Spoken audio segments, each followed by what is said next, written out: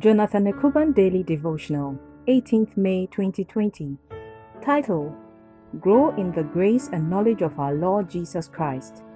Memory verse: 2 Peter 3:18. But grow in the grace and knowledge of our Lord and Savior Jesus Christ. To Him be glory both now and forever. Amen. How do we grow in the grace and knowledge of our Lord and Savior Jesus Christ? One of the ways is to stay connected to a Christian community. Fellowship is not a duty, it is a privilege. Christ bought the church with His blood, and we get to benefit from His work. The church is the family of God where we can fellowship together. Jesus makes a mind-shifting statement about who His family is in Mark 3:31-34.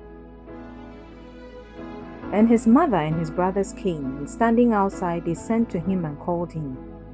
And the crowd was sitting around Him, and they said to Him, Your mother and your brothers are outside seeking you. And He answered them, Who are my mother and my brothers? And looking about at those who sat around Him, He said, Here are my mother and my brothers. For whoever does the will of God, he is my brother and sister and mother. In other words, the family He is referring to is not based on bloodlines.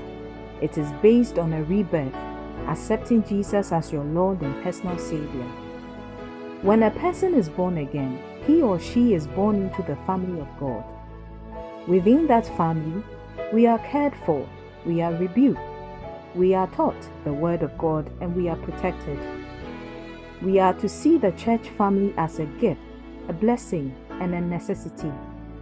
By fellowshipping together, we grow in grace and in knowledge. Prayer: Lord, help us to fellowship together in the unity and with one mind so that we can do great exploits for You. Amen.